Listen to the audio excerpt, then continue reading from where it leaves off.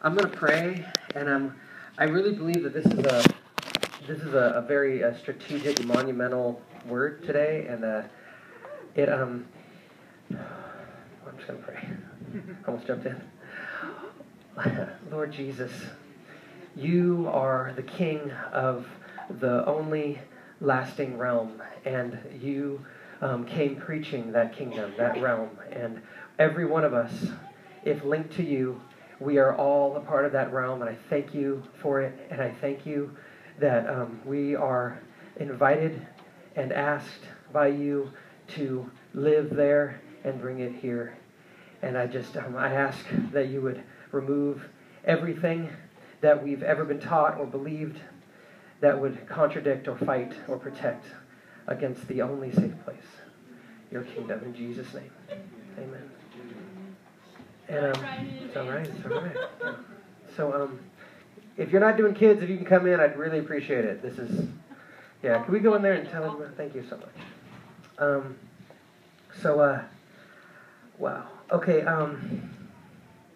You know how when you have so much to say and you want to start somewhere, but it's all the same thing, so you don't know where to start. And somebody would say, "Well, start at the beginning," but when you're talking about something that doesn't have one, it's just it's amazing. So, wow. Something happened to me 2 days ago, internally, nothing really external at all. Are the Murrays here? Okay, so, Jonathan, you just stand up. I'm just going to embarrass you. So, this guy, if you don't know, has a counseling gift on his life. He not just a listening ear, which sometimes could just be determined to be not talking a lot, but actually a listening ear. And he asks the probing questions, but there's an anointing besides that. And I just wanted to just say that in front of everybody, because you play very heavily into this. So that's really it. I just wanted to say that. It's very good. Yeah. Yes. Okay.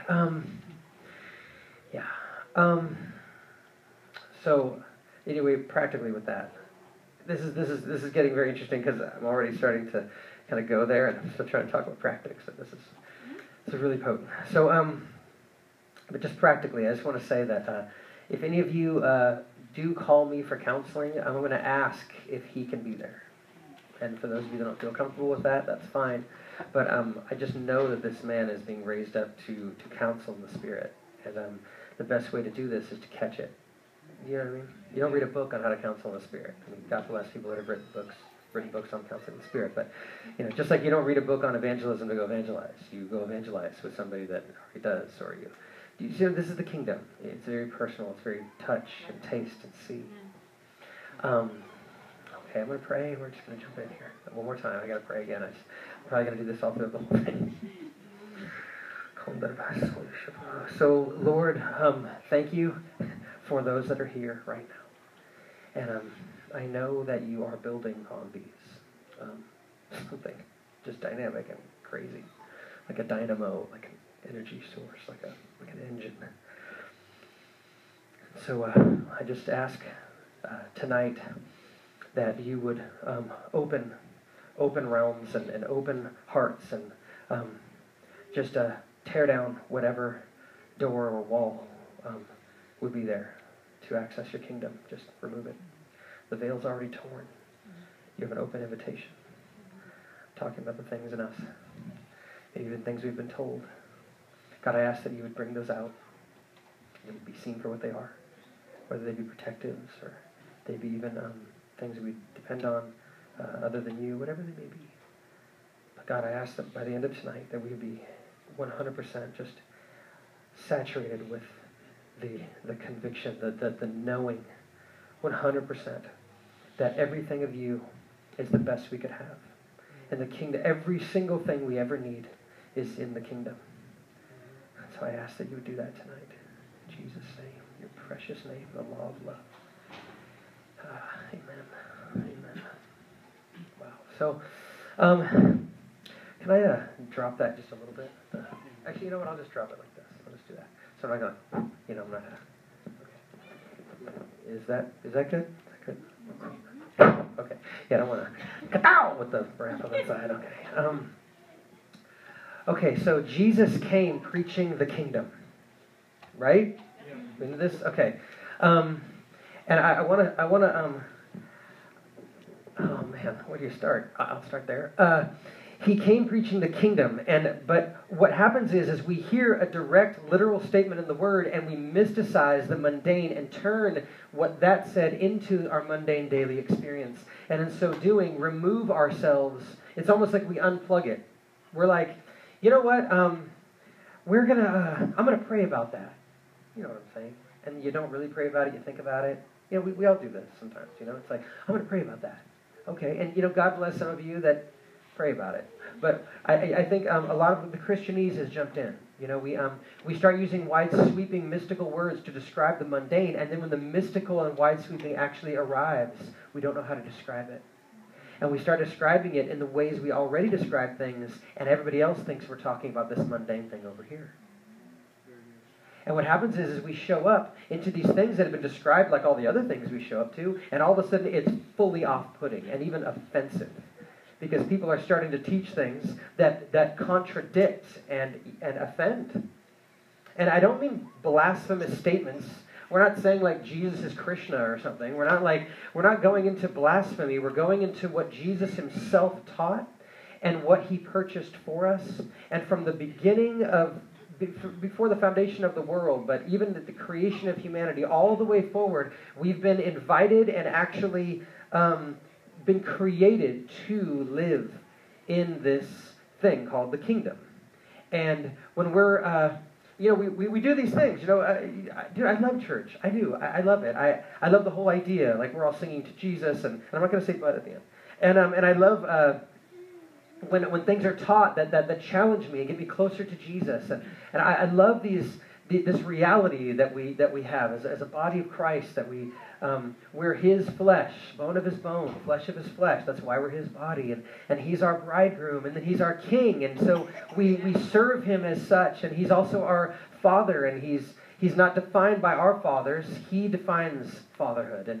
And all these invitations, and he's friend, and he's priest, and there's so much there. And all of it usually makes no sense at the same time, and so we specialize. I don't mean the fivefold. I don't mean I'm going to be an evangelist or a preacher or a prophet. That's not what I'm talking about. I mean specialize in segments of the kingdom, and we get very close to that one segment until eventually we think that is the kingdom. For some of us, God is Father. For all of us, but I'm saying, you know what I'm saying? We specialize in it. And all of a sudden what happens if God is moving in a different way that a father wouldn't move with me, I think it's wrong. Or I can be tempted to think it's wrong. This isn't the Lord, because a good father doesn't operate like this. Because he's not just Father, but we specialize. We say, you know what, here's a slice of the kingdom, and eventually I'm going to get so close to it, I'm going to forget that it was a slice, and I'm going to think it was the whole thing. And pretty soon our ministerial approaches are based on these things, and the next thing you know, we think that church over there, that movement over there, that denomination over there, these people over here somehow don't have the revelation I have, and so maybe they need to be brought up to it. And that's not bad, but when it turns into they're not in the fullness, because they're not in my slice, that's where it gets weird. You know why I don't talk about rapture? Because I don't care. Because guess where you guys are seated right now? Heavenly places. You're with Jesus in the heavens already. So who cares? You've heard me say this before. If I do get raptured, like pre-trib, blah, blah, blah, whatever you want to say, okay? Some of you know exactly what I'm talking about. If I get raptured, I'm going to be partying harder than any of y'all rapture folks. I will, I promise. Trust me on this one, okay? I'll be like David before the ark, okay? Really. But I just don't care. Because we are called right now to be in the kingdom right now. You already are. What I mean called to be is actually take it up and walk in it.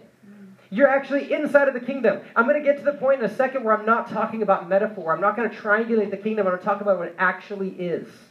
Some of you are like, what? Like, really? Yeah.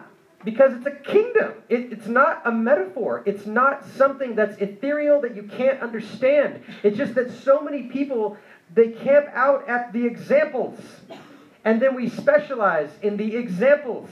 And the examples become the kingdom, but the examples are just supposed to illustrate something that when you're not in the kingdom, you couldn't understand. This is what God dropped on me when Jonathan is asking me how I'm doing.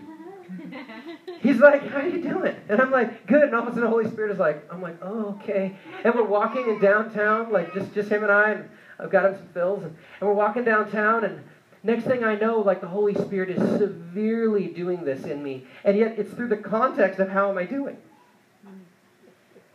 Which is his faithfulness, because he wants you to own it. And so he does it personally. He didn't just come and say, okay, Brian, here's the 5 principles, go preach on it. I didn't even know it was for everybody else.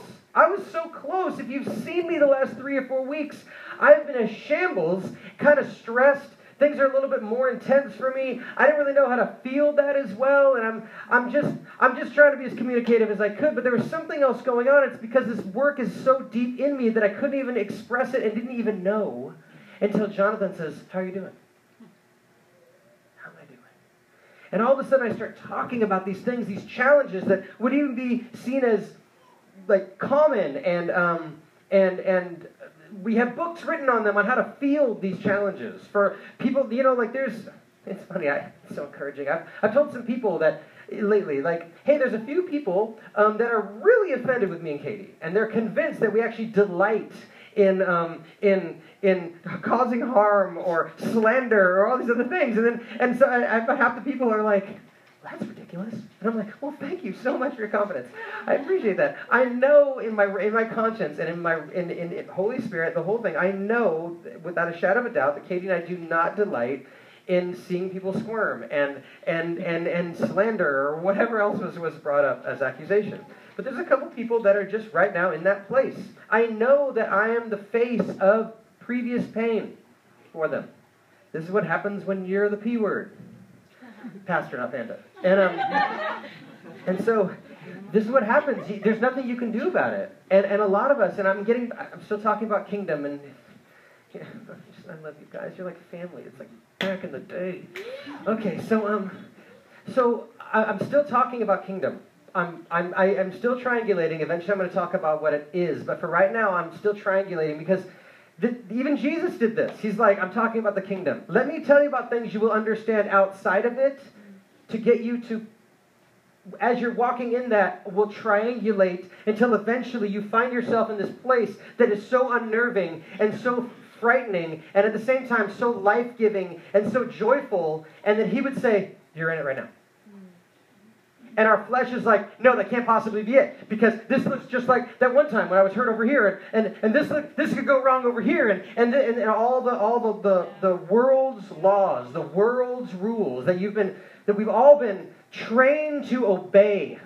I don't just mean follow, I mean obey. It's a master.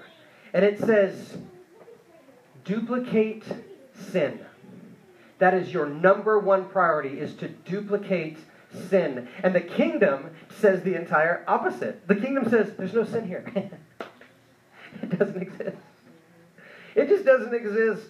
Which means there's no way to somehow like juggle the sin and make it better later and all that, because it doesn't exist in the kingdom. And the only reason we're asked to forgive those who hurt us is because outside of the kingdom, people hurt us. But it's not for us. You hear that? I've even preached this. And in one sense, as far as it's inside of the confines of the world system, this is still true. Forgiving someone is releasing a prisoner, and the prisoner is you. Yeah. Okay. Inside of the world's confines and rules, that is totally true. Because it's addressing your propensity for bitterness. But in the kingdom, bitterness doesn't exist. And so what happens is since Adam and Eve fell and all this other things, we've been starting to get acclimated. We have mastered acclimating to the world's idea of what righteousness is. This is what we're doing. And so what happens is, it's like, okay, well, that person isn't righteous because there's a 10 list thing here, and they're not doing that one thing. Because we think the list is the kingdom. I want to say this. You know, I've been thinking about this a lot, and it came out kind of like squirrely last week. I don't even care. This week, every one of you, raise your hand if you're not a citizen of the United States. Don't worry, you're not in trouble or anything. I'm just totally curious, because I'm pretty sure every one of us is, right? Okay. Let's just assume we all are. It's okay. Daryl, that's a hot button issue, right? The rules of the world says. Okay, look. Yeah. Here's the deal. We're citizens of the United States. You know, you have to know this. If you don't know it, well, get ready. The United States and no government on earth gives you your rights. They don't. God gave you your rights, and a righteous government protects them, and an unrighteous government suppresses them. Our founding fathers, that's actually in legal documentation. Like, our laws are built on this idea. You don't hear it anymore, but this is what our laws are based on. You have been endowed by your Creator with certain unalienable rights, which means you cannot get it away from yourself. You can never remove the kingdom from you. You can never remove freedom from you, even if every single person around you is fighting against it. So right now, every one of us, we could go to Libya, don't recommend it, and you could go to Libya, and they would fight against almost every freedom that you've been used to. But it doesn't change the fact that you're still free to do those things. They just want to kill you for it. But you're still free. This is really important. This is massive. This is huge, okay? Come on. So I'm still triangulating. I'm eventually going to just talk about what the kingdom is, okay? So here's the deal. Everywhere you go, you bring United States idea of freedom everywhere you go. That's what we do. Have you been in another country? Specifically third world. Thanks. Cool. Third world nations. Doesn't mean like Europe isn't awesome. I'm just using this as an example. I mean, we can debate on whether or not Europeans know what freedom is anymore, but I'm just going to go over the third world nation, okay, because it's easier. You're in the third world, and you know that there's certain things you just can't do. But you subtly know, if not overtly know, that you're a United States citizen. And if they jail you for something, the Navy SEALs show up with helicopters and get you. That is a metaphor for the kingdom. That's a metaphor. That's one. It's a metaphor. Every one of you is a citizen of heaven. That's where we're from. That's who we are. Those are the laws that we obey. Yeah. But we're inside of a third world nation called Earth that tells us something different. It tells you that anxiety will work. Yeah. It does. It tells you anxiety will work, even though it's never worked for one person in the history of the planet. And in fact, you know that if you deal with anxiety, that's where most of the pain in your life comes from. But you're mindlessly obeying the world's rules. Yep. Why do we forgive people? Why do we do that? You know what it is? It's this. Now, and here's the deal. The world says you got to protect yourself. You got to get something for this. You got to trade. You don't give, you trade. Because you don't have enough to begin with. That's what the world tells you. But the kingdom says this. I don't care if you like me or not. Because eventually, it won't matter to you. Yeah. When we're transfigured and glorified, you won't even remember what you have against me. Yeah. Why I forgive you is so that you have a direct, clear window into a world that contradicts every rule you hold dear. Yes. Through me. Yeah. This is the kingdom. The kingdom says this. The kingdom says there is no such thing as offense. Here. In the kingdom, there's no such thing. Come on. But the kingdom is eternal. It never goes away. It will never go away. Ever. Remember Nate Saint, Jim Elliott. There's a saying that says that man is no fool who gives what he cannot keep to gain what he cannot lose. Amen. I'll say it again in case one or two of you have never heard that. That man is no fool who gives what he cannot keep to gain what he cannot lose. If the kingdom's been given to you, you will never lose it. Ever. Ever. And you know what? Right now, if today, for the rest of your life, you decide, no, the world system is better. I'm going to, if I'm hurt, I want everybody that hurt me to know how I feel. That's called the sin of wrath. If today, all of a sudden, I'm like, you know what? They hurt me, I'm not going to forgive them so that they'll learn their lesson. It's never happened. And we know that. Yeah. But the flesh is what we call it. But it's that thing that wars against the kingdom. You know, the Roman says that the flesh wars against the spirit. Yeah. But the kingdom is spirit. So more specifically, your flesh is warring against the kingdom. It's saying, no, the rules of Libya are better than the rules of the United States. That's what it's saying. And if that was said, you'd be like, whoa, that doesn't make any sense. And you go to Libya, and you'd start telling people, look, man, I can get you a citizenship to the United States. And eventually I'll take you. But for right now, you need to live free here. You need to trust that the SEALs will come and get you. And they're like, okay, what does that freedom look like? Okay, it looks like, and you start listing off the freedoms they don't have. And then they go back to their people. Okay, check this out. This is what America is all about. Talking whenever you want. It's all about you have to have a gun. You have to have a gun.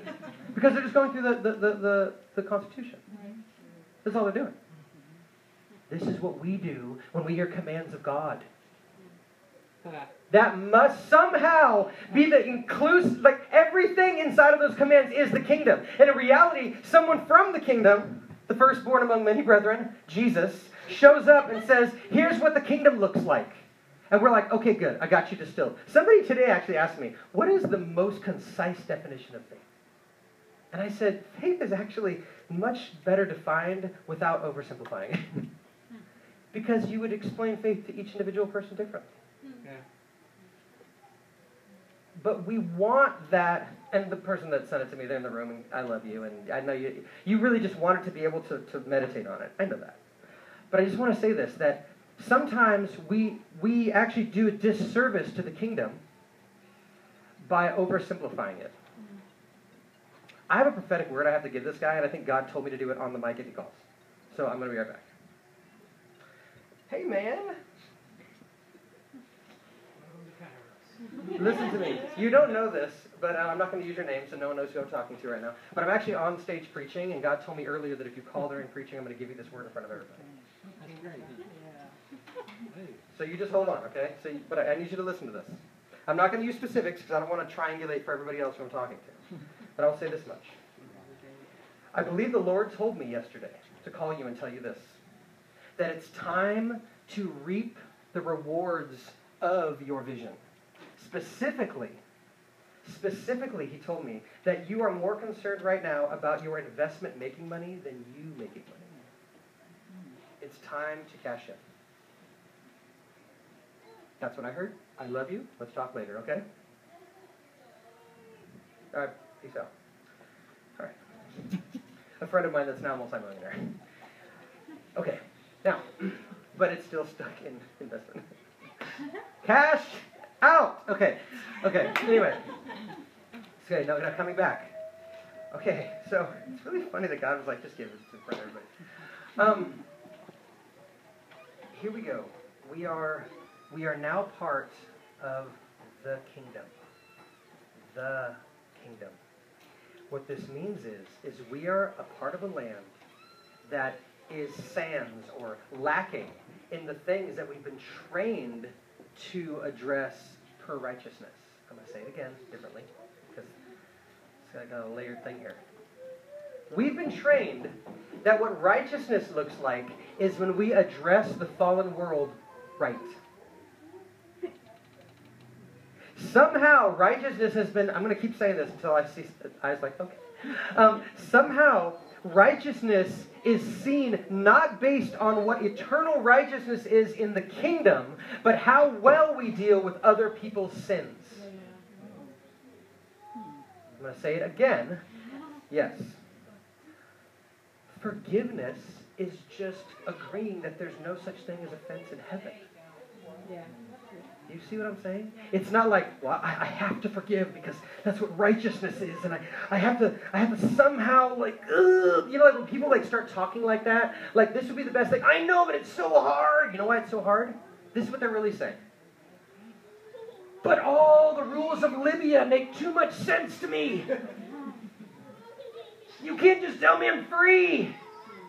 I actually get identity from how I look when I respond well to other people's sins. Yeah. Righteousness has nothing to do with how well you deal with people's sins. Righteousness is a realm. Yeah. Righteousness is a place called heaven. Yeah. Specifically, the body of Jesus. It's a man. And the realm is eternal in the middle of undescribable, ever-increasing glory. The kingdom is you and Jesus forevermore, with none of these things that you've been taught righteousness is dealing with. What happens is you get to heaven, there's no such thing as you forgiving somebody. You have no reason to be patient in heaven.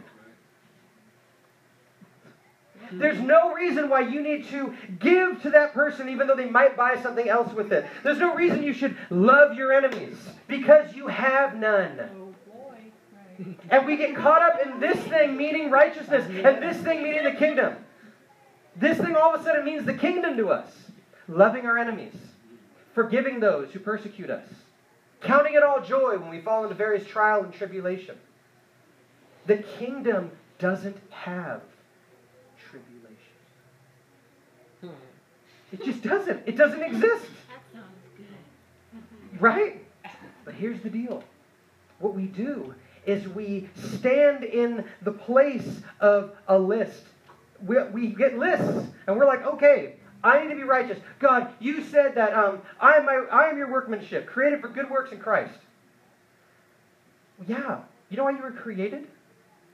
For every good work in the heavenly realm. Guess where you're seated right now? Right now, seated with Christ in heavenly places. Right now, you are an emissary of heaven bodily. So when somebody hurts you, this is why you don't. This is why you forgive them. Because if you don't, you're creating more sin. You're deciding at that moment that you will not be an emissary over here. You actually agree with the perpetuation of sin over here. Yeah. That is why we forgive. We don't forgive for me. And we certainly don't forgive for our own righteousness' sake. We forgive because we would be perpetuating something that disagrees with this. Our unforgiveness shows us that we don't actually believe that we are who we are. Yeah. That is what unforgiveness is. It's not like, well, you got to try harder and jump higher and somehow maybe you'll be righteous because you'll forgive somebody. What? Guess what that is? Self-righteousness.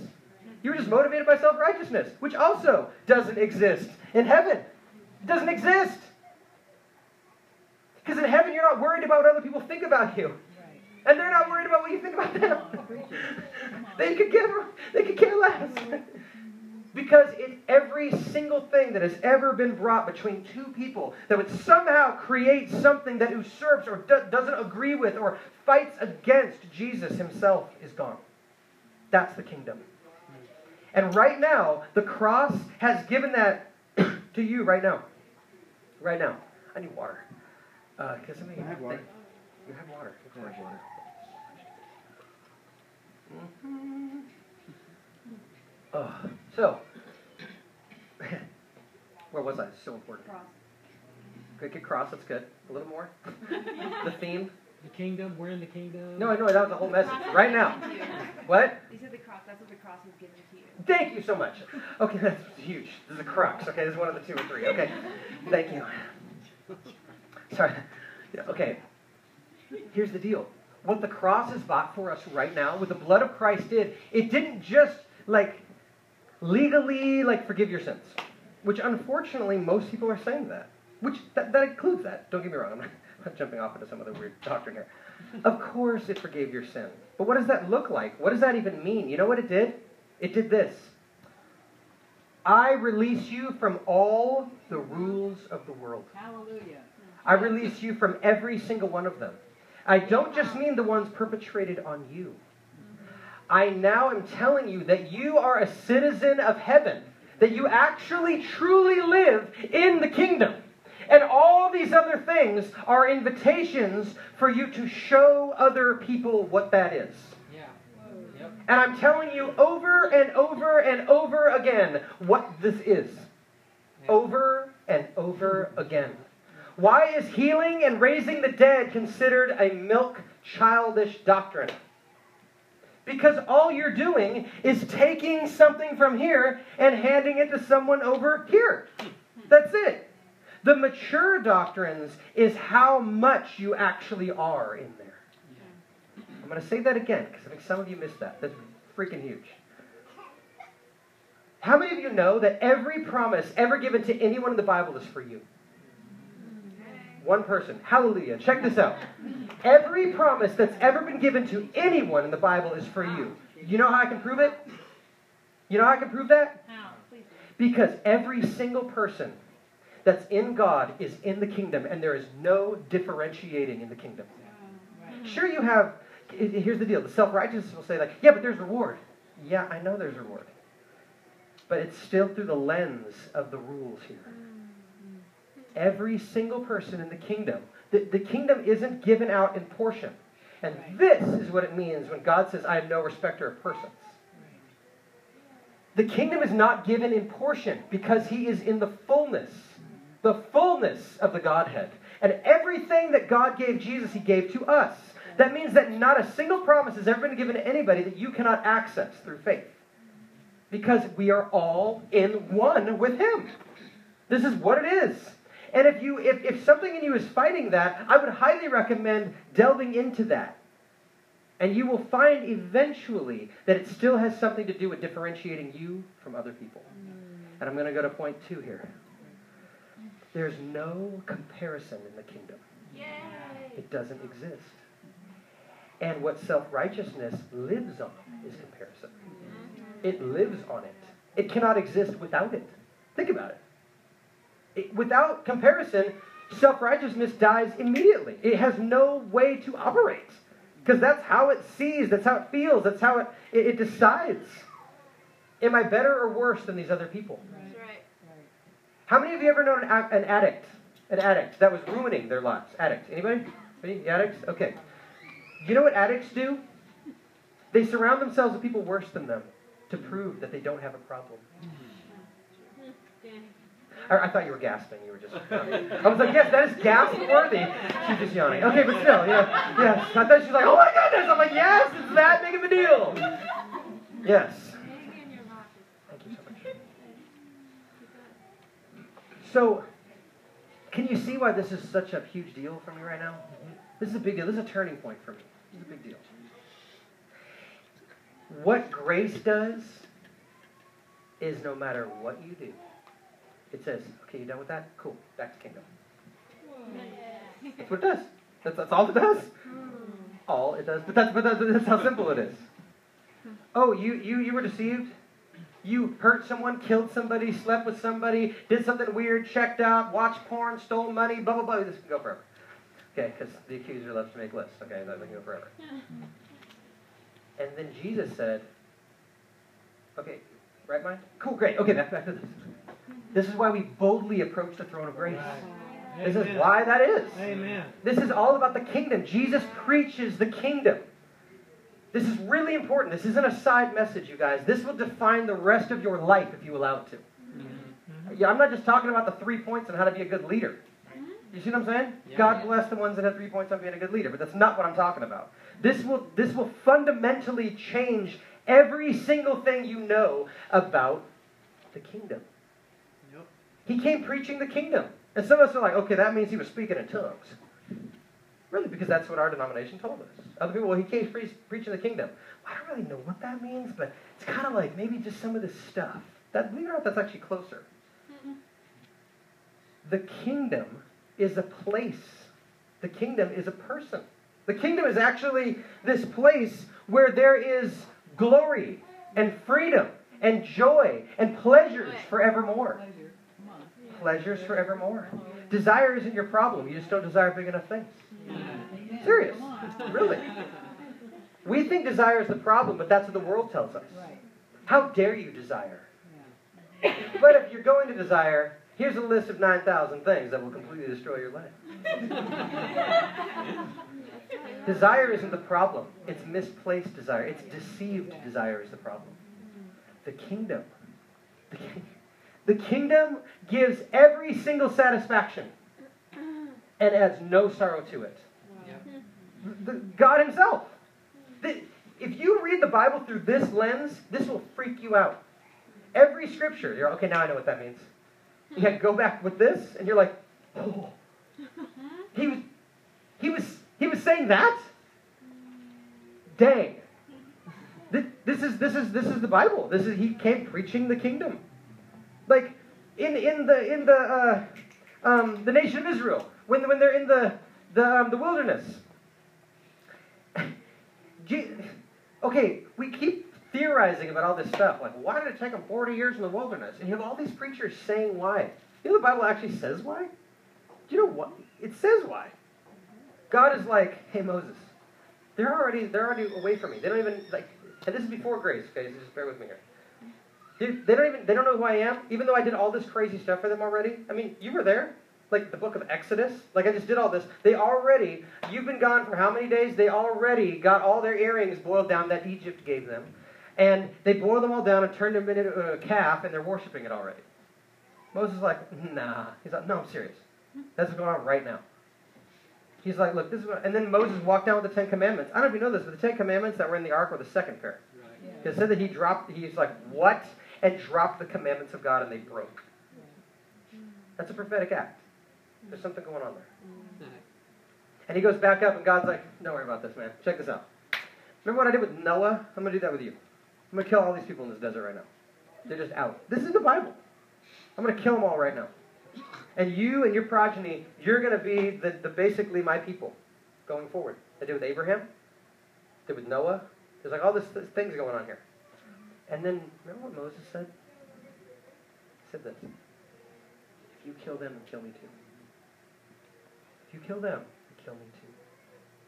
Like I don't want to have to tell everybody that you led all your people into the desert for them to die.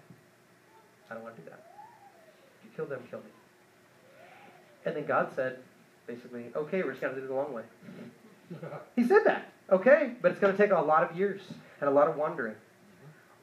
Why don't people read this sentence? Like, they have all these theories on like, yeah, if they would have just known, if they would have caught the revelation. No, it's not a revelation. God was like, all right, well, then we're going to wait for y'all to die off.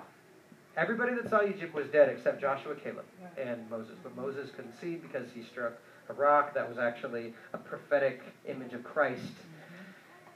Okay, so all of a sudden, Caleb and Joshua are the only ones that saw Egypt and also saw the Promised Land. Do you remember the difference between Joshua and Caleb and everybody else? Do you remember the one thing, the one distinguishing factor? They walk into this place that is impenetrable, that no one has ever been, and all they're thinking about is what God can do. They were the closest in the Old Testament during that time to seeing the kingdom for what it actually is and what it actually does. Yeah. It conquers everything that fights against it. Not because it's a conqueror, but because sin fights against the spirit. Flesh fights against the kingdom.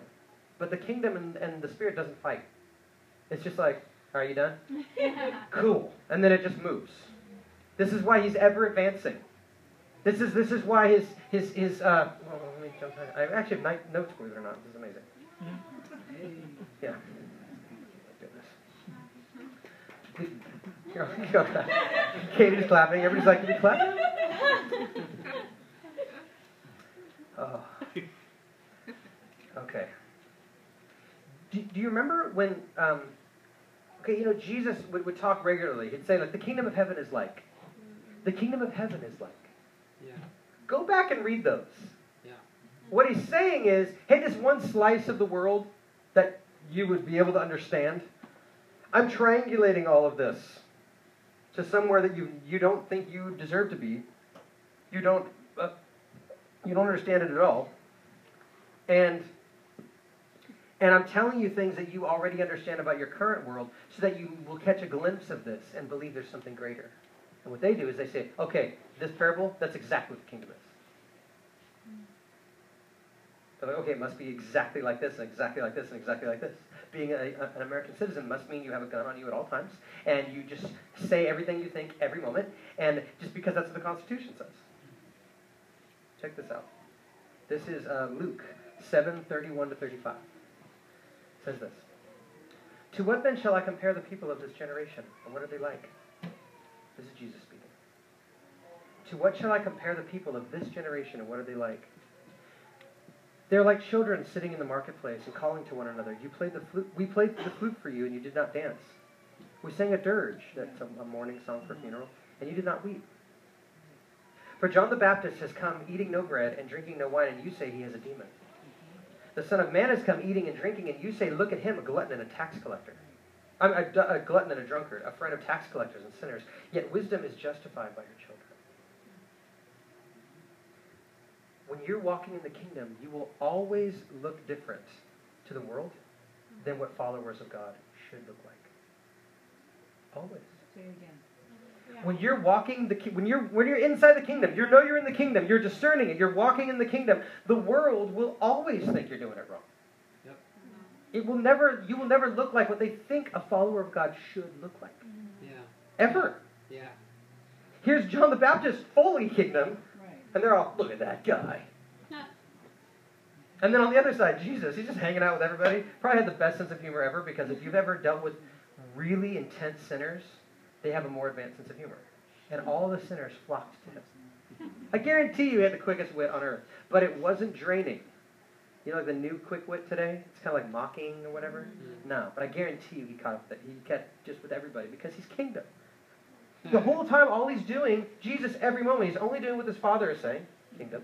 And he's trying his best to communicate as much as he has to the people around them, to people around him. And you know why he cried at Lazarus' tomb, even though he's about to raise him from the dead? He's mourning the disparaging difference between kingdom and what we think we need. There's no death in heaven. Yeah. Some of you think it's a righteous act, I did, to not mourn death. Well, they're either in heaven or hell. I can't do anything about it. Death doesn't exist in the kingdom. Sure, it's rare to not mourn death, but it's not righteous. Righteousness is the kingdom. Death isn't supposed to happen. It's not supposed to happen. What is Brian saying? I'm saying death isn't supposed to happen. Right. That's what I'm saying. I'm being very practical right now. It's not supposed to happen. It's not God's will. It doesn't exist in heaven. It's not supposed to happen. Yeah. This is why we mourn it. Now, some of us, because of the rules of the world, we take the idea that death wasn't supposed to happen, and we install all these other things that we don't get anymore because the person is gone. But they're not gone. You live forever. Every one of us. You live forever. I know, hit the head and everything. That's sad, right? That never happened to me. But check this out. What I want to say here is really, really important. Just bear with me here. I know she's so cute. The kingdom itself. You know, they say like streets of gold, and then there's these trees, and it's like, you know, pleasures forevermore, and we get all caught up in the practice of it, especially in the 80s and early 90s. Man, it's like, what does this mean? It's like, who cares? It's free over there. Can you imagine if you're like, okay, dude, in the United States there's a thing called the Lincoln Memorial, and there's another thing called the White House, and there's another thing called Mount Rushmore, and there's another thing called Yellowstone National Park, and there's another thing called the Bayou, and another thing called the Space Needle in Seattle. And we're like, oh my goodness, what does that mean? It means that there's a whole bunch of awesome stuff there, and you live there. That's what it means, okay? That's what it means. It can be that simple, okay? You don't need to know why one, like, I mean, I'm not saying it's wrong to know this, but like what I'm saying is we use these as protectives. These actually stop us from going forward. Just like you don't need to read a book on this. This is just your reality. Now, of course, a book will do this is what I'm doing and what we do for each other. But the point is it. I was listening to a message today by Bill Johnson. He said this, that whatever you're doing for the kingdom or for God, if it doesn't move you, it probably doesn't move the kingdom. And I want to slow it down, because the law in us could turn that into this works thing and da-da-da. That's not what I'm talking about. What I'm saying is there's there's a place. This is why we have indwelling sin, even though it's completely clean, has nothing to do with us. This is why that when God didn't create it, so that when we accept Jesus, all of a sudden we don't even have anything in us that would even remotely lean itself to frustration or sin or anger or murder. There's a reason for this. It's because we can then articulate and oracle the kingdom for others in the context of even us catching ourselves. You know what repentance is? Oh, wait a minute, I forgot who I was for a second. That's it. That's what repentance is. It's that easy. Oh, dang. I live there, not here. Man, I was operating in Libyan rules. That's not who I am. No, I'm sorry. Please forgive me for that. That sucks. Yeah. And then the other way. Yeah, dude. Of course I forgive you, because I don't exist there. Let's keep moving. Yeah, man. This is the kingdom. This is how we walk the kingdom. This is what it is. This is why we do the things we do. And so the kingdom is fresh and new every day. Every day it's new. It's ever expanding. It's ever increasing.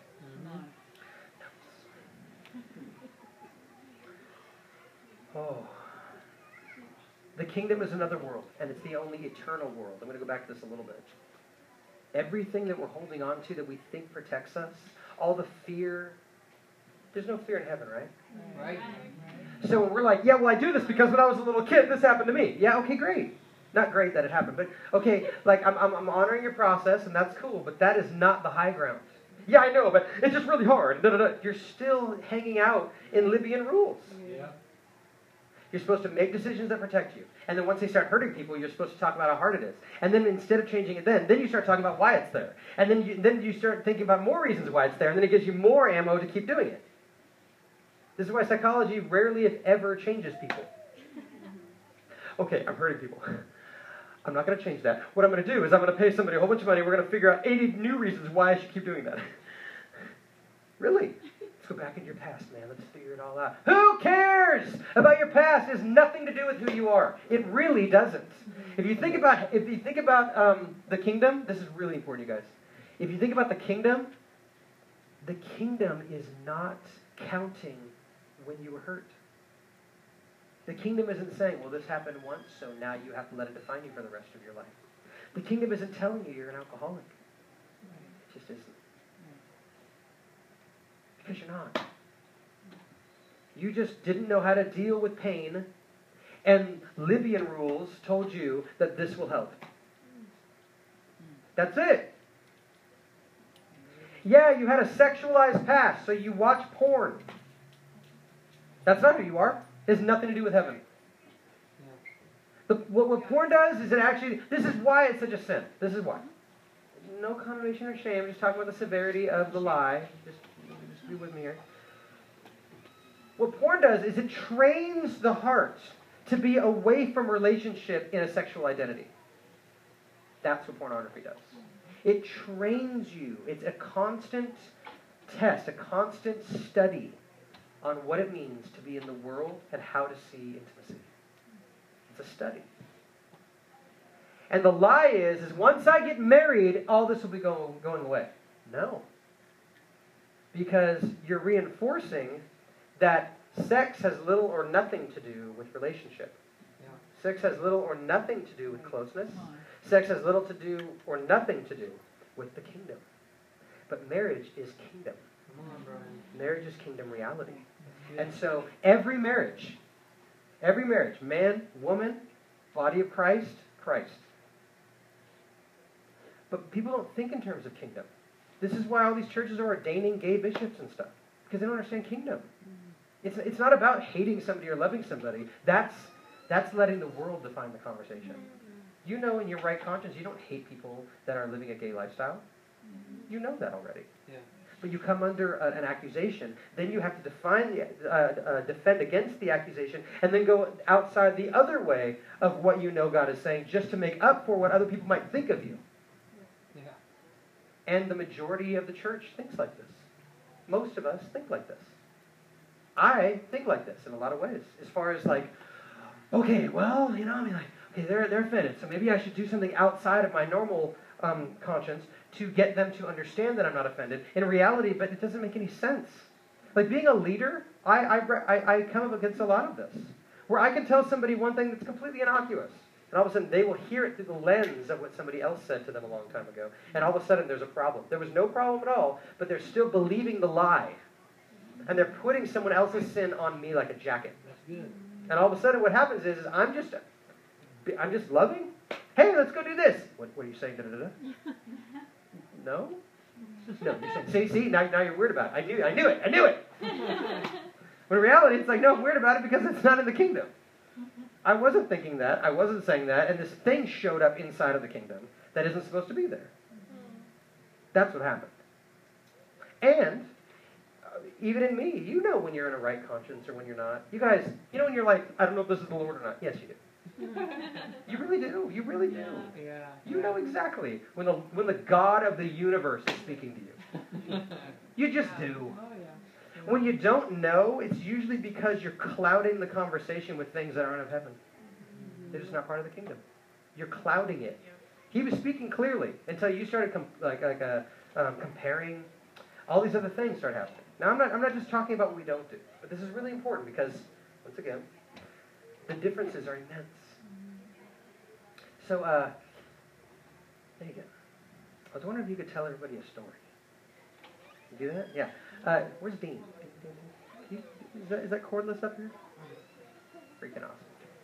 Okay, so she has a story. Hey, Sam, are you still in the back on your face on the carpet? Is Sam back there? Oh, that was Daniel? Never mind. Okay. Well, then I'll tell Sam's story because he ain't here. Okay, so I'll come up and hand it to you, and you can tell a story. In the context of what I'm talking about, as best you can. Not asking you to preach a message for everybody. This is not like a test to the emergency broadcast system, but it is very important. How you told me, just tell it. Okay. Yeah, it's really good. But I want you on the mic so people here can hear it. Okay, because it's really important. Yeah. What I'm now doing is I'm giving you examples of what it looks like when we are inside of the kingdom. Giving you examples. We could do this all day, but specifically for her. So, awesome. Alright, so the last 2 weeks or so, the Lord's been teaching me a lot about choice and that the Lord's welcoming us into choice, and He gave me the two words, duty versus delight, and then awe versus obligation, and how that controls our life, that we choose to do something out of awe or obligation. And then with that, I am working in a sales job, which is basically just cold calling financial advisors, and it's horrible. And the Lord was giving me the option. He's like, you don't have to do this. And it was bringing up a lot of fears in my heart and a lot of things I've been in agreement with, and all this darkness started coming out, which was really good because I was like, yes, I can address this. And so I walked into my job, and not only did I get to proclaim love and affirmation over my coworkers, that I'm the only woman there, so they're these very tough manly men, and I'm just loving on them. And then I go in with my bosses and sit at a table and thinking I'm going to have to defend myself of why I'm quitting this job. And instead, they come in seeking to understand what I want. And desiring to love me. And I got to just tell them what I dream about and what I want in my life. And they're not only going to give me 2 weeks paid vacation, they're making a job for me in my company. So I thought I was going to quit. And so not only did all these people come up and show their love for me that I didn't know existed, and how much they delighted in me, but then I realized I can do this out of wonder, and it was just amazing. And I just feel super blessed right now.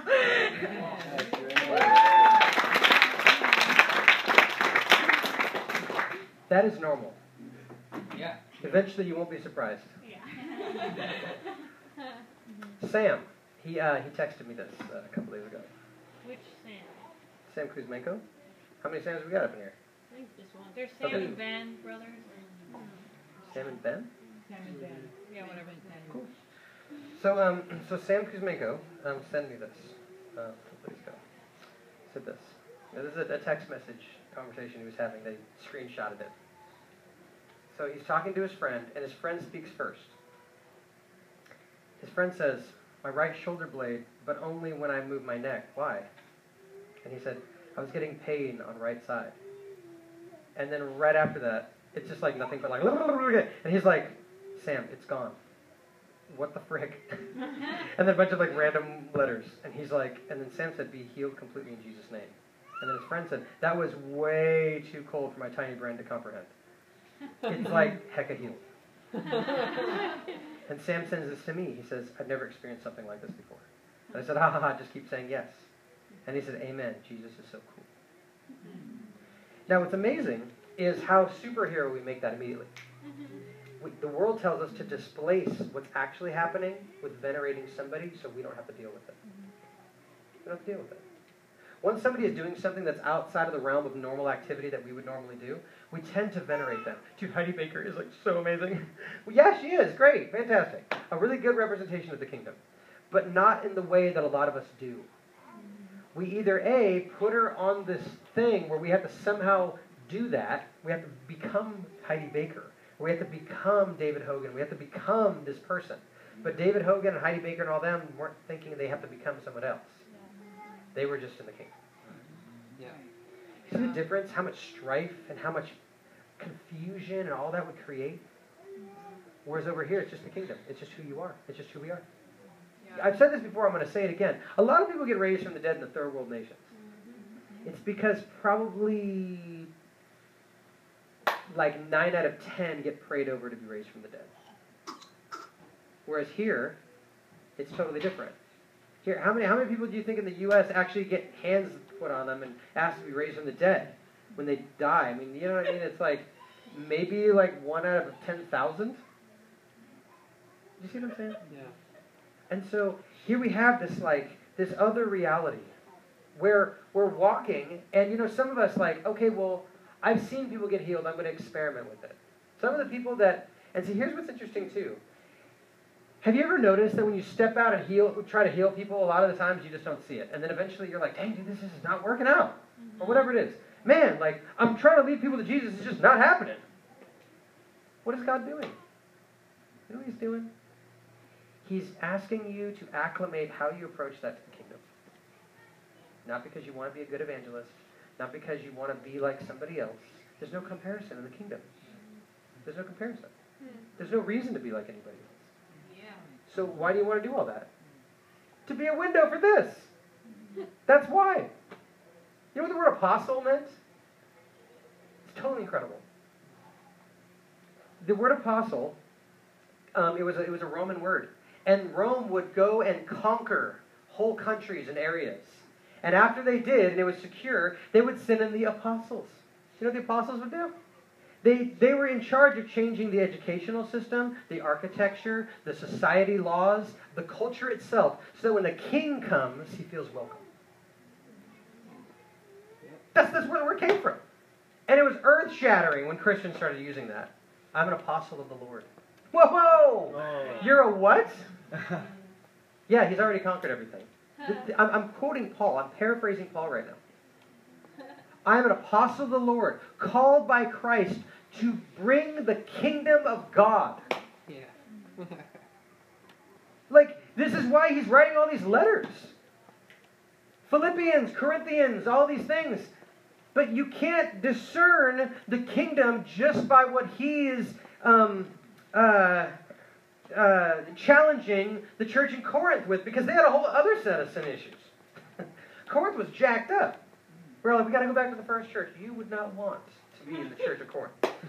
Really. Okay? Like, we got to go back. We don't have to go back. We go forward. Yeah. I don't care about the church in the book of Acts. God bless them. I'll see them in heaven, okay? They had their own issues. We create all these rules and these, like, it's still Libyan law. I just say law. It's still law. Well, you know what? The first church used to like give all of their money and lay it at the feet of the disciples. Dude, like not even care, dude. So that's what we should be doing. As soon as I hear the word should, it reminds me of Libyan law. You don't hear that word in the kingdom. Because there's no shoulds. Should denotes something wrong that needs to be right. But the kingdom, there's nothing wrong in it. Beware of the shoulds. Seriously. You know what I'm saying? Dude, if I stood up right now and like, you know what, you guys? We should be praying more. We should be actually loving God. Can you just feel it? It's like this thing that shows up. I hate the shoulds. Because the shoulds have nothing to do with heaven. You can't find a should one time with Jesus. You don't use it. This is what he says. Jesus is like, what do you need? I need you to heal my daughter. I love this. Because Jesus speaks directly into how she sees the world. And directly what Jews have put over her and everything. He goes, it's not right for, what would she say? It's not right to give the food for the children to the little dogs. And then she said, yes, but something about, but it's even if people but even like the servant could eat the crumbs from the master's table. And she goes, and I love it because very few times when Jesus is amazed, and that was one of them. He's like, oh, wow, like you just touched kingdom. You disobeyed every law that was told you that wasn't kingdom and pushed forward into my goodness. Yeah. That's amazing. Yeah. That's why that was so amazing. It's because she was told, okay, look, you have all these people, they've been offending you your whole life. The Jews are calling you dogs, literally. The Jews are like saying you're not worth it, you're goyim, all these different things. Like just basically you're not good simply because of who you were born to. And then Jesus sees what's in her heart and in front of everybody says the exact same thing. You can say, well, that wasn't really diplomatic. Okay, well, take it up with Jesus. I mean, if you know more than Jesus, okay, but come on, really? I mean, at the end of the day, he was talking kingdom. But he used the vehicle of offense and gave her this beautiful invitation. You know, in the movies, it's always like Jesus with the disciples walking around, and some person just runs up real fast hey, can you, but when you look at context, that's never the case. They give you context. I talked about this a couple weeks ago with the Ethiopian eunuch on his chariot reading. And it said that Philip ran up to the chariot. The chariot's still moving. Hey! What are you reading? And eventually he puts him in the chariot. But here's the point of all this. Is that Jesus was so incredible with getting the kingdom in front of everybody. And so it says that they were with people. He was reasoning. He was teaching. And she had been listening this whole time and was like, hey, can you heal my daughter? And Jesus never mentioned one word that didn't have a point. Okay? Incredible. Because it's kingdom. So here he is. He's like, huh. Who knows what he was preaching before that? Maybe it was actually on this very subject. And so, the subject of being loved by God for everybody, not just the Jews. And then he goes, it's not right for the children's food to be given to the dogs. Because he already knows what's in her heart. And she goes, but even the dogs eat the crumbs. He's like, go your way, she's healed. Amazing. Totally amazing. Because she chose that moment to let down, I'm speaking to everybody in this room, speaking to me, that she decided to grab all of the rules of the world that justify and compare and all these things, and she dropped them all and said, kingdom only. Literally, even if I'm destroyed, kingdom only. And he's like, go your way, she's healed. Remember the centurion? Yeah. And he's like, he doesn't even come himself. He sends his servants. And he says to his servants, I'm not even worthy for you to come under my roof. He's actually repeating a lie of the Gentiles, that Jews cannot come into the house of the Gentiles. But he doesn't even care about that. That doesn't become a stumbling block. Yeah. It's not a scandal to him. He's like, dude, if that's what it is, whatever. But would you heal this man? Would you heal him? And Jesus is like, just go tell him he's healed. That's amazing. That's totally incredible. Because he's like, he actually said, he goes, his full message was, look, you don't even have to come because I know what it means to be an authority in my small way.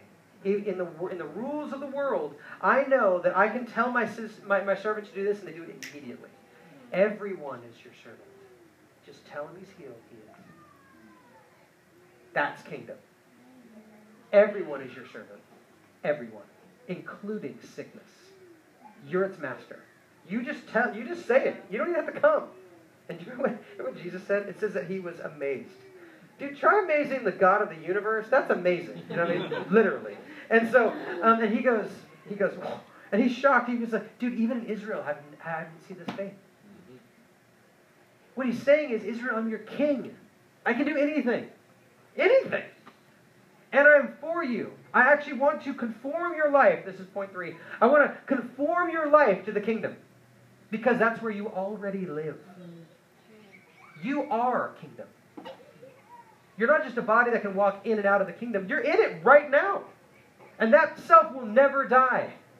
And this is the fleeting. And this is where it gets interesting because New Agers talk about this, but they don't know the second part.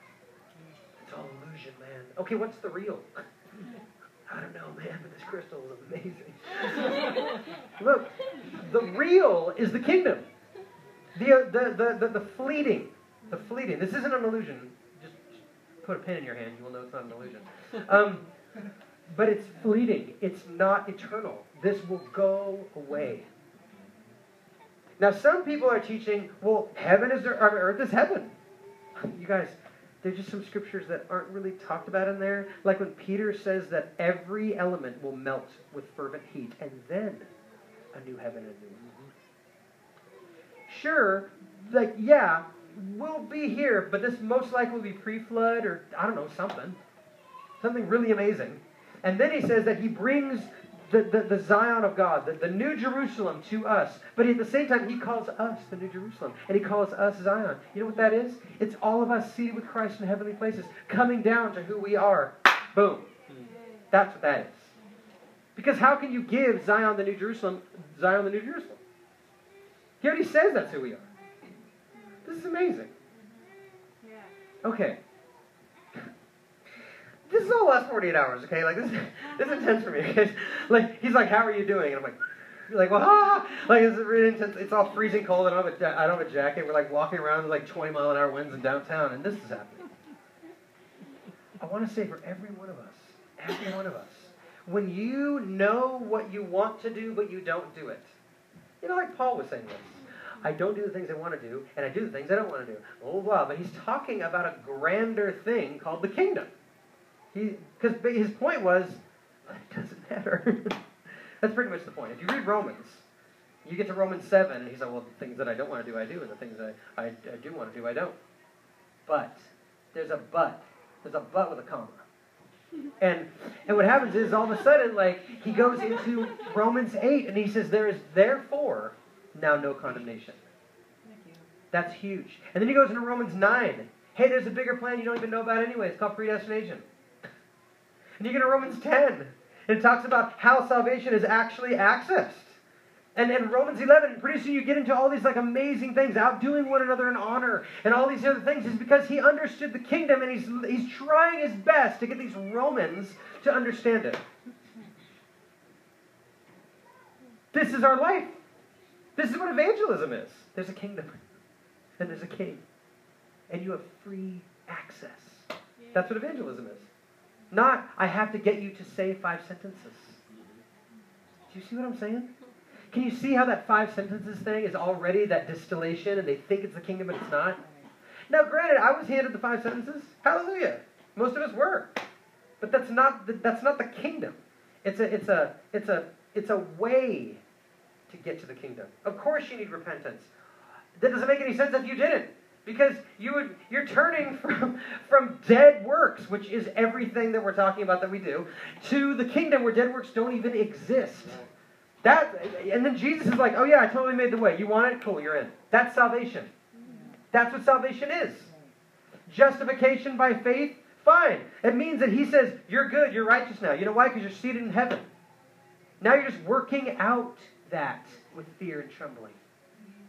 Not, I'm afraid of God, I'm trembling before him. More like, okay, man, I'm doing a lot of damage. Man, I'm believing a lot of lies that don't exist in my eternal home. Yeah. Do you see what I'm saying? Yeah, man. So now I'm coming to Kairos now. Like, all of us, this is where we go. This is how we manage our sin. This is how we are befriending each other and getting married and having children and growing this thing. This is what we're doing. This is the very deepest part of who we are is where we are and who we're there with. It's that easy. Every single Christian call, what I mean by call, everything we do for Jesus is to get the kingdom. That's it. I don't mean get it. We're already there. I mean get the kingdom to other people. Hey, this isn't working for you. Yeah. There's a kingdom. Yeah, When you start speaking this language, it makes sense because every single person's spirit knows that's true. Yep. That's why it says the kingdom of God is written on our hearts. The kingdom... This is still new for me. These scriptures keep coming up. Look, the point of all this is that all of us would run our entire walk with Jesus through this lens forever. This is what we're doing. It's taken me years to be able to communicate this. Fine. We're here now. Yeah. This is how we deal with sin. This is how we deal with people. This is how we deal with our internal protectives. And this is, it just makes sense all of a sudden. It's like your protectives, like those things. What I mean by protectives, you know what I'm saying? Like, well, like I was hurt, so I'm not going to trust. You know what that's really saying is? I felt the sting of withholding love, and now I'm going to withhold love. You're duplicating the sin. That's what it is. It's wrath. Any reason why you wouldn't be walking in the kingdom with every single other person is a lie in there that fights it. No matter what it is. Any reason why you are not living kingdom with everybody around you and yourself, you are believing a lie that fights the kingdom. And the urgency of that, not the emergency of that, the urgency. I would even say, some of you, it's an emergency. Good. But we're not putting emergency on anybody. This is access by faith. The Lord draws us into these deeper things. This is what happens. And so we figure out ways that we can somehow that we can live in the kingdom. And those work for a while. And then God's like, okay, now I'm taking you deeper, and those things are now getting in the way. Like when I first met Katie, you've heard me say this story, but I had this thing, and God was like, okay, I don't want you basically like even befriending women. Okay. And I was one of the 2 worship leaders at the Rock, and there was a lot going on then, and I just remember this. I'd come off stage, and there'd be like 6 people waiting for me. I love your worship. I mean, in my head, in one sense, I'd be like, thank you, but in another sense, I'm like, what were you doing during that time? You're like, what was happening there? Somehow it was becoming about me instead of, and it was scaring me. And I was like, God, I don't know what to do with this. And he's like, well, I got all that. But for me, I started going into these other things. I'm like, okay, God, I want things you can hand me to hinder me getting the glory, whatever that is. Like, I will take it. And I told you about this. Like when I first got saved, I was wearing like grandpa like comfort shoes, and like I could feel the Lord. He told me this. Like you can only buy clothing at Ross or Marshalls or TJ Maxx on the clearance rack, only business casual. Dang. And then he's like, you can only get your haircut at this one place, this Korean place, but they only did one haircut. I'm serious. Well, what happens is like I started doing that, and pretty soon I would get around other guys and girls that also had all these rules on them that were like, okay, well, I can't do this, can't do this, can't do this. But they'd been saved for a heck of long, and I sensed there was a difference. It's because I didn't think that this was my life with Jesus. I just knew that that's what he was handing me then. And eventually, he would say, okay, you can buy this now. Like, go there. I was healing something in you. I was healing your desire for fame and to be cool and all that stuff. But in that, I desired for these lies to no longer have a hold on me, to have no control over me. Because if you guys have ever dealt with the desire for fame, you are a freaking confused mess when you're in that. You are. Because it's not about Jesus. It's not about closeness. It's all weird. And what happens is your confusion follows that every time. Because it's out of order. You're not supposed to be promoting yourself. God does that. That's not the order of things. So here I am, all of a sudden, like, I'm starting to, because I was 28, and there were some girls, whatever, and it just got a little interesting. For me, I'm like, okay, God, I don't want to deal with all that, because I remember how manipulative I was before I got saved, and I can still sense those mechanisms, and I don't want this to spill out on anybody else. I mean, I would use language now, I want the kingdom for them. But at the time, I would just say, I don't want to hurt anybody. That's how I used to say it. I just don't want to hurt anybody. And so God was like, okay, then don't befriend any women, and just be cordial, but that's it. Like, no more. So I'm like, okay. And all of a sudden, like, within a week, everywhere I went, like, in Roseville, because I was one of the 2 worship leaders, these single girls, like, early 20s, would be like, hey, Brian, what's up? And I would literally do this. I'm like, cool. And I would literally just walk away, like I was like a jerk, And these girls would but it was an inordinate amount all of a sudden. It was like this weird thing that was happening every 3 or 4 days. And I'm like, and it's not like all of a sudden I'm like, look at me. It's not what's going on. It was just more like this other thing where God had said, okay, do this, and blah, blah, blah. Well, this is right after I got a prophetic word from Havilah that said 30 was going to be my year. And that God was going to tell me what the next 10 years of my life was going to be ministerial-wise, and I was going to meet my wife. And after he told me that, I'm like, okay, you got to protect this, because I know, because if you tell me that, I'm going to be like, which one? Oh, you in? And that's weird. You know the wife hunters? It just kind of, it gets kind of interesting, you know what I mean? Or husband hunters, for that matter. Yeah. It's like you're worshiping, you're like, this person's still looking at me, Okay, so, look up to Jesus, it's cool. So what was happening is all of a sudden, through a series of God-ordained moments, I met Katie. And yet I was a total jerk. She's like, yeah, blah, blah, like, aren't you so-and-so? So I'm like, mm-hmm. And I would just peace out. Like, I was just like a jerk, Well, through a series of events, God actually came in and changed the rules. What I'm saying here is that, just like he talked to that woman, when she said, but even the dogs eat the crumbs. He actually used the vehicle of her cultural offense to get her into the kingdom, because she had an opportunity to choose something outside of that and continue to pursue Jesus. Yeah. So to close, I want to say for every one of us, we are given that opportunity because he's faithful every day. Every single day he gives us that. And sometimes it's more, sometimes it's less. But he will bring offense. He will actually bring offense. That is in the Word. Okay? So it's like, well, no, he's a loving God. He is a loving God.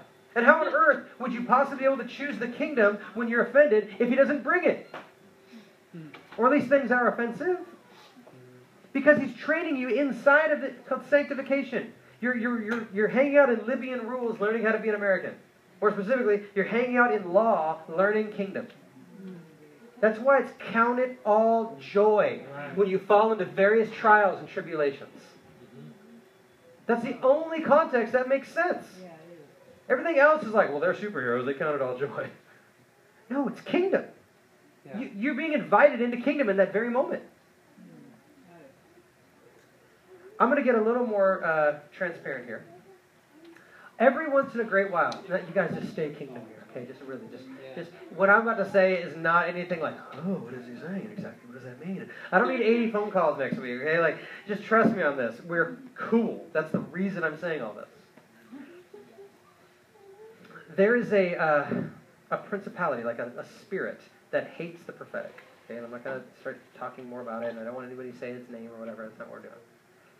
It hates the prophetic. It uses manipulation, lying, lust, slander, all these other things it starts using. And I believe that God actually has shown me, which is so funny. Remember last week when I just did deliverance, and yet never, we didn't shandai on people or anything? I was just calling things out. If you were confused by last week, it's because God was having me... Week before. Wow. Okay. So what's happening is God was showing me the different demonic strongholds and different things that people believe and all these other things. And he was saying, I want you to remove those. And then I said, okay, are we going to have a whole bunch of manifestations? He's like, no, they're not allowed to do that. okay. And so that entire sermon, half of it I was like, are we ever going to get to the message? And finally that God's like, this is the message. I was like, okay, this is the message. All right, check. Well, he's come to another place in communicating this, I believe, to me.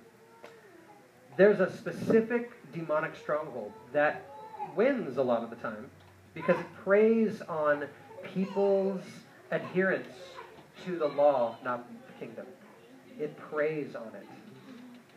And it actually gets to use other lesser demons than itself to accomplish that end. That's why it uses manipulation. That's why it uses protectives. That's why it uses lust. That's why it uses lying and slander and all these other things, and gossip. The reason is because its job is to acclimate a body of believers back to the laws of a fallen world. And yet God is endeavoring to get us acclimated to the laws and rules of the kingdom. Is that good? Yeah. Yeah. And this is what, when we say, I don't like religion, I don't like legalism. You know what that is? It's any system that tries to get your righteousness and relationship with God to be defined by how you deal with the world. That's what religion is. People say like, oh, religion is trying to work for it. Well, yeah, because that includes what I just said.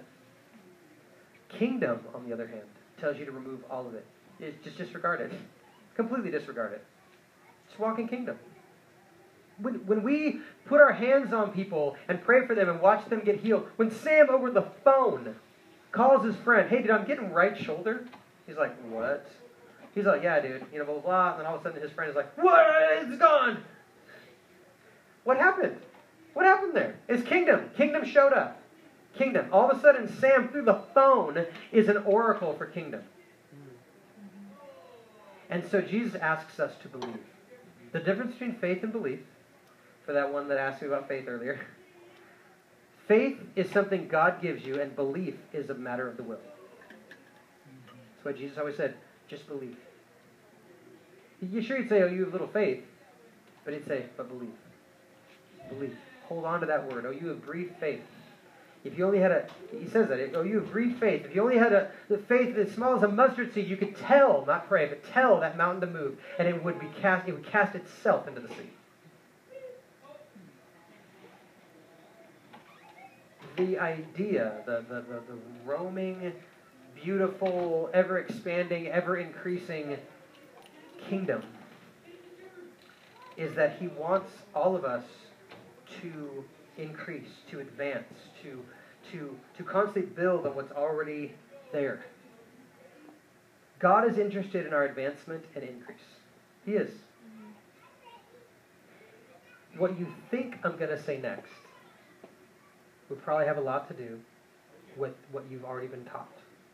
Like, okay, he's probably going to talk about money. He's probably because if he does that, then man, there's like a prosperity thing. Oh, maybe he's going to do this over here, and then maybe that over there. And like, check this out.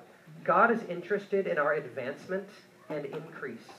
I'm going to say it again, and I want you to think about your bridegroom and your king and your father and your friend and your priest. And I want you to realize that nothing I just said is outside of that. In fact, I'm only scratching the surface on what those things, because you know what? He's not your father. Bear with me here. He's not your bridegroom. Those are slivers that will let you peer into his completeness. And this is what I started with, and I'm ending with this. He's not, I'll put the word just, but it's a little bit more important. He's not your father. He is your father and more. He's not your bridegroom. He's your bridegroom and more. He's not your king. He's your king and more. He's doing that. God is, I want you to think about this for a second. Think about a bridegroom, a newly wedded husband. I want you to think about a benevolent king that never did and never will make a single mistake, that is so good, his very existence defines goodness universally. I want you to think about a father who is such a benevolent father that he always knew and always knows and always will know exactly what you need before you even know it. He will never neglect. He will never abuse. He will never control. These are all just glimpses into who he really is. God is invested and interested in our advancement and increase. How could he not? How could he not? That's who he is. That's what the kingdom itself is. And this must become, this statement here, must become more of who we are here at Kairos. It must. It must. I pulled a should. I don't care. It must. Why else wouldn't it? What possible reason we have to not say that it must? It's a spiritual, loving imperative that we would taste more of the kingdom, that we'd actually walk in it. Physically walk in it. I mean, and I'm not just talking about physically walking and healing people. I mean walking those streets before you breathe your last breath in your body. Literally. Like being taken up into the heavenly realms. Like there's angels and stuff going on. There's worship and admiration and glory and revelation and decrees that you could actually go up and say, I want that. Cool. And bring it back down like a character of God. And you bring it back down and you're like, this is for right now. Boom. I am not being metaphorical. I'm being practical. Okay. And his government, who he is, his kingdom is his government. Of the increase of his government, there shall be no end. It doesn't just say his government won't end. It says the increase of his government will not end. Yeah. This is what we're dealing with. We're dealing with food that never perishes. We're dealing with a kingdom that is ever expanding, that never has an end to its expansion. It never ends. This is the kingdom. This is what we're called to walk in. This is what we're called to enjoy and cast our cares upon. This is so freedom-giving, so life-giving. Nothing can stand against it. There's no law against it. There is no law against these things. So what I want to do is I want to take communion in a completely different overarching paradigm, right? Who he is multifaceted. He's not like, okay, well, I can only give you this blessing today, but then tomorrow we won't do that, and I'll give you this blessing instead. No. His government is ever increasing without end. Keeps going. That means that whatever thing you got from the Lord already, you keep it. And he gives you something else over here. Can you see why that statement I said earlier that sounded blasphemous makes 1,000,000 times more sense, possibly to some of you? When I said this, that every promise that's ever been given to anybody in the Word is for you, if you'll take it. If you will take it, if you want it, what's going to happen is you're going to come full force right up against what you think God's limitations are and what you've been told about him from a fallen world. The only women I know that have had painless childbirth are the ones that stood on the promise that every curse was broken, including painful childbirth. And I know 6. What is that? It's because there's a promise, and they said, you know, that promise is for me. Boom. That promise is for me, I'll take it. And some of us are like, you know what, but then the Libyan rules say you have to, you know, he doesn't have enough promise for me. He doesn't have enough. That somehow he has to ration these things out. But he doesn't bless need, he blesses faith. He blesses the kingdom in you. He blesses the kingdom. You know that whole thing? I say this before, but now all this is in new light. I know this is going on long. I don't care. This is good. So good. That's funny, yeah. So good. We have this, well,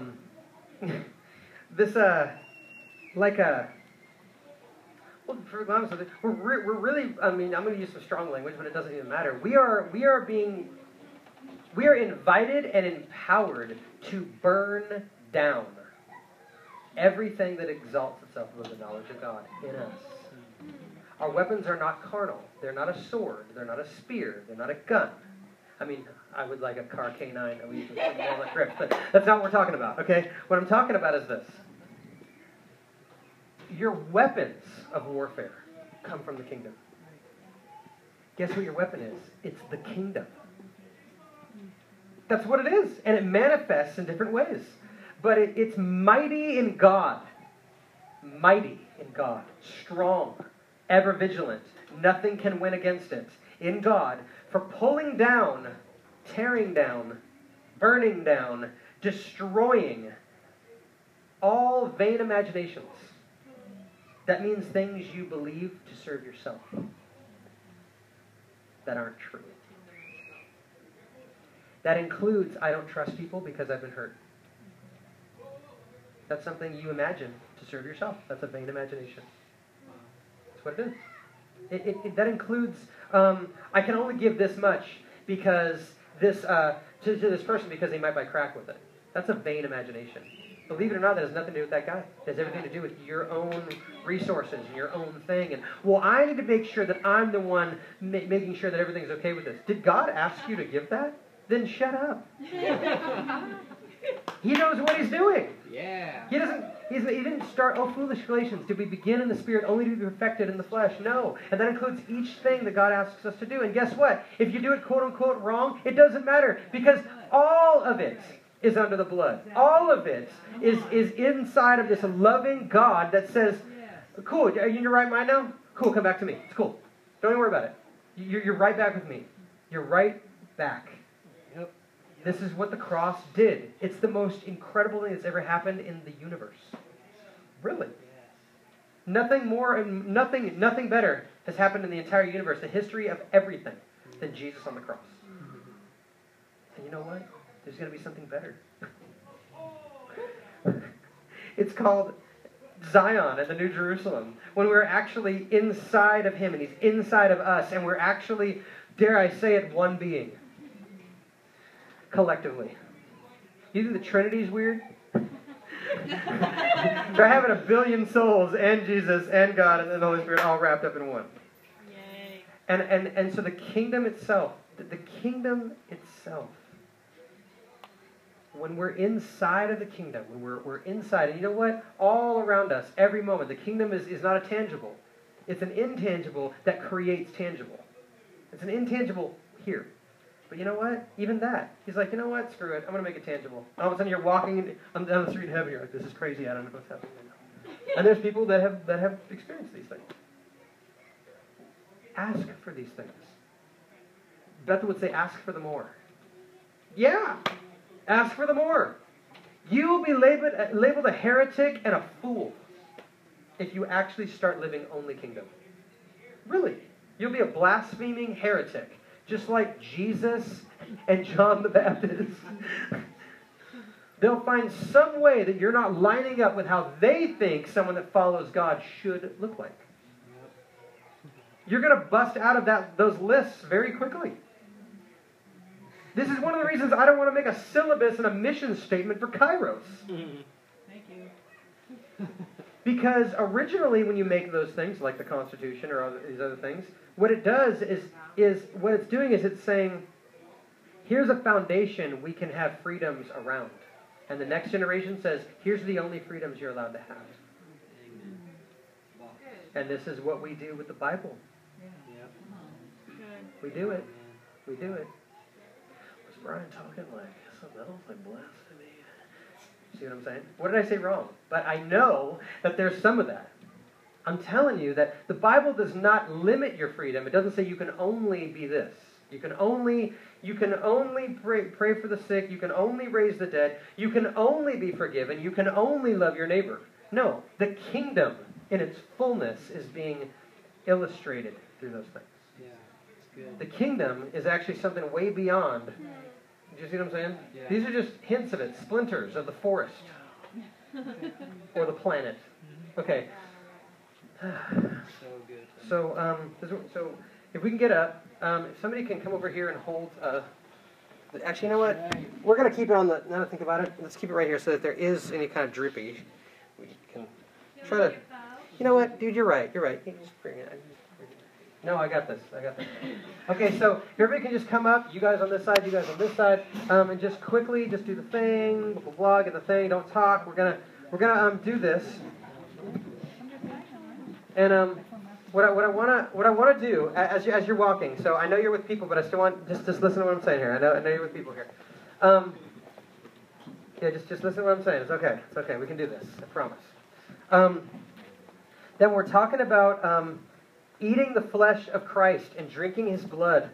What's happening here is you're actually eating something that's in the kingdom right now. Are you hearing me? Mm-hmm. You're actually eating something that's in the kingdom. You're actually eating food that never perishes. If you read John 6 in the light of what I've said tonight, it makes so much more sense. This is food that never perishes. His Spirit gives life to your mortal body. We're talking about kingdom. We're talking about His very real and tangible kingdom.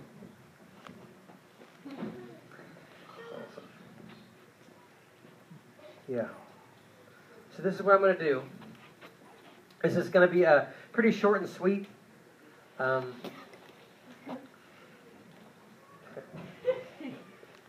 true.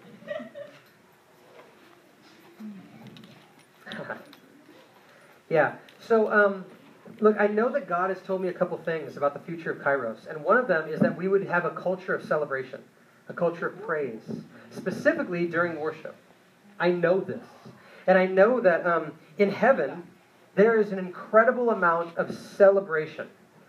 When He says to worship Him with the dancing and the drums and the timbrels and the stringed instruments, this is one of those areas that I know that God is going to challenge us in, not in a legalistic challenge at all, but just a challenge, just like He challenges everything else that fights against the kingdom, to not rely on our past experiences of worship, but actually press into celebration, even if we don't even know how to do it. Like you and me and Mitchell and Isaac and maybe other people as well. Like, I think He's taking us to places that are unfamiliar for us, and that will actually fight against our automatic pilot. Actually maybe sped up tempos or different things going on, and not just the Nashville sound or whatever. You know what I mean? But I know that God is doing that. And He's going to cure through that process certain limitations that we put on what it means to worship God through music. I think it's really beautiful. I know for a fact that very soon, in the next couple months, I know that there's going to be a lot of dancing up in here. It's going to be hot by the time we leave, that whole thing. We're going to have to start cranking the air conditioner when it gets summer or whatever. But all of this is symptomatic of Jesus Himself saying, I'm bringing the kingdom into the tangible atmosphere of Kairos. I'm actually going to remove barriers, remove veils, to actually manifest my kingdom inside of the very rooms that Kairos meets in, and actually inside of the hearts and on the actual physical bodies of Kairos members. When I say Kairos members, I just mean anybody that wants to come in. You know what I mean? Yeah. It's not like a cabal. Okay, so Lord, right now, we take your flesh and blood, and we say that somehow in the kingdom, right now, in the kingdom of heaven, right now, that when we discern this, we are actually eating your flesh and drinking your blood literally. Whatever that looks like. I don't care about the math. I don't care about the quantifications of it. I don't care. What I do know is that this is food that will never perish, and that the increase of your kingdom will never end in us and through us. And so with joy and gratitude and freedom, we partake of your flesh and your blood.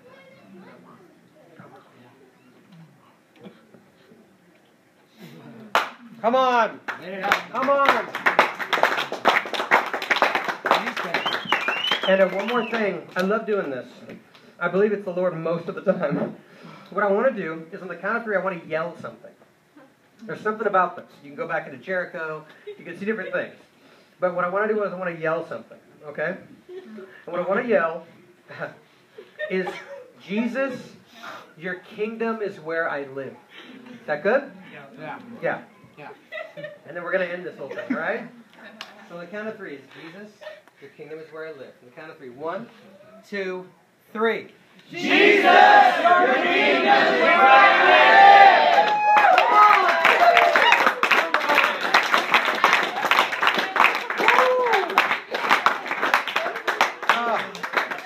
Okay, we are free always, but you're free to wander around and love on people. Yeah. One more thing. You know what? I'm sorry. I just totally faked you guys out. There's one more thing. One more point. Yeah, one more point. No, this is actually a practical thing that I was asked about. So Laban and Caitlin have been very faithful in whatever God's asking them to do. Their bills are paid currently up to that, but they're requesting gas money and food money. And above and beyond what you're already called to support Katie and I in this building in, if you could just be led of God, just hand Laban and Caitlin something, and that's it. Hallelujah. All right.